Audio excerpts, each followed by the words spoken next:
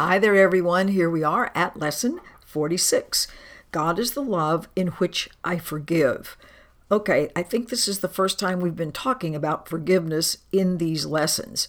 Please do not think forgiveness means pardoning, which is, I'm forgiving you because you really and truly did something to hurt me, and because I'm the better of the two, I'm going to somehow be sanctimonious and say, oh, it's okay if you hurt me.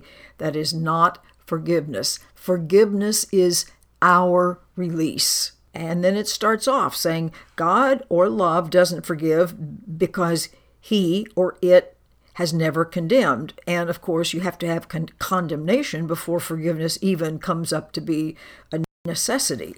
However, it is a huge need in our world of illusions.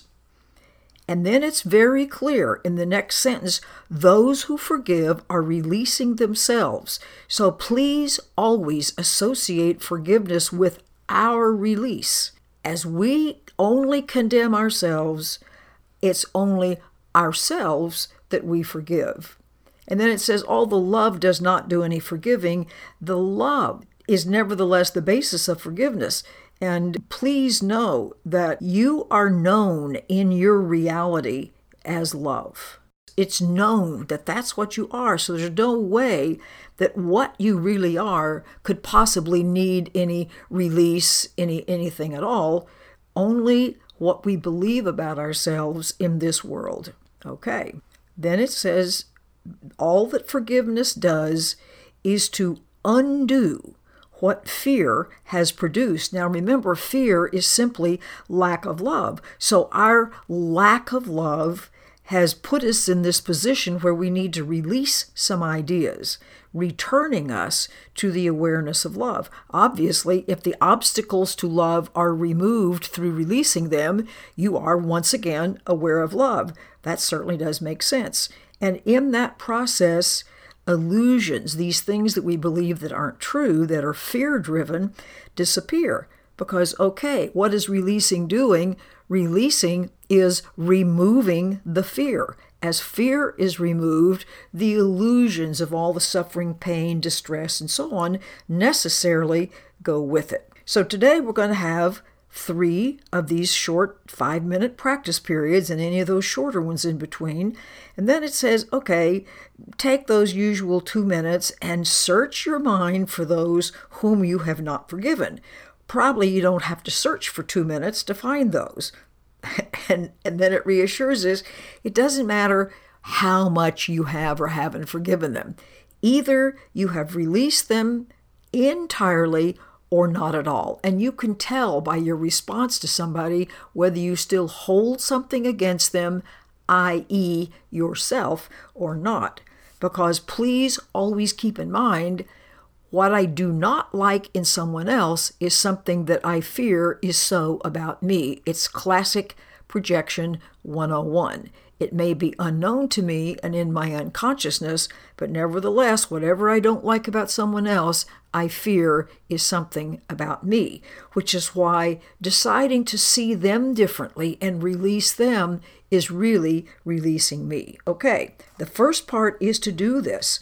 And then after you've thought up these people, which shouldn't be difficult, God is the love in which I release you, in which I forgive you. It's the love that does this. I don't personally do this.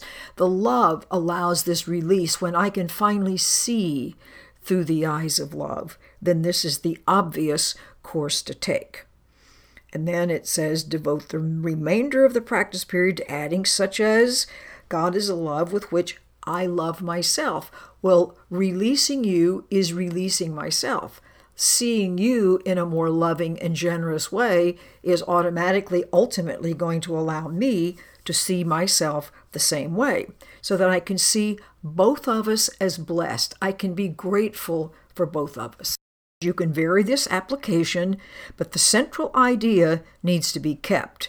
And then this first suggestion that they give us, I cannot be guilty because I am a son of God. In other words, I'm going to come to this realization as I keep releasing my fear.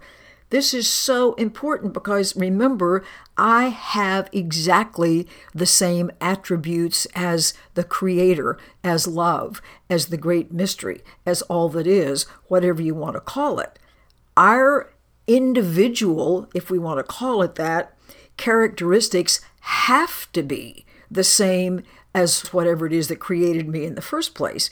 And to pretend like I'm guilty is to say that God is guilty, which is just a preposterous idea. So because I am joined with love, there's no way I can be guilty. Even if you don't go any further than that first one, that is such an important idea.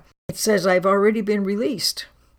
And no fear is possible in a mind beloved of God. In other words, no fear is possible in a mind that is filled with love. If fear is merely the absence of love and I'm filled with love, no way fear can be here. That's like when I turn on the light, the darkness disappears and the darkness does not have a vote.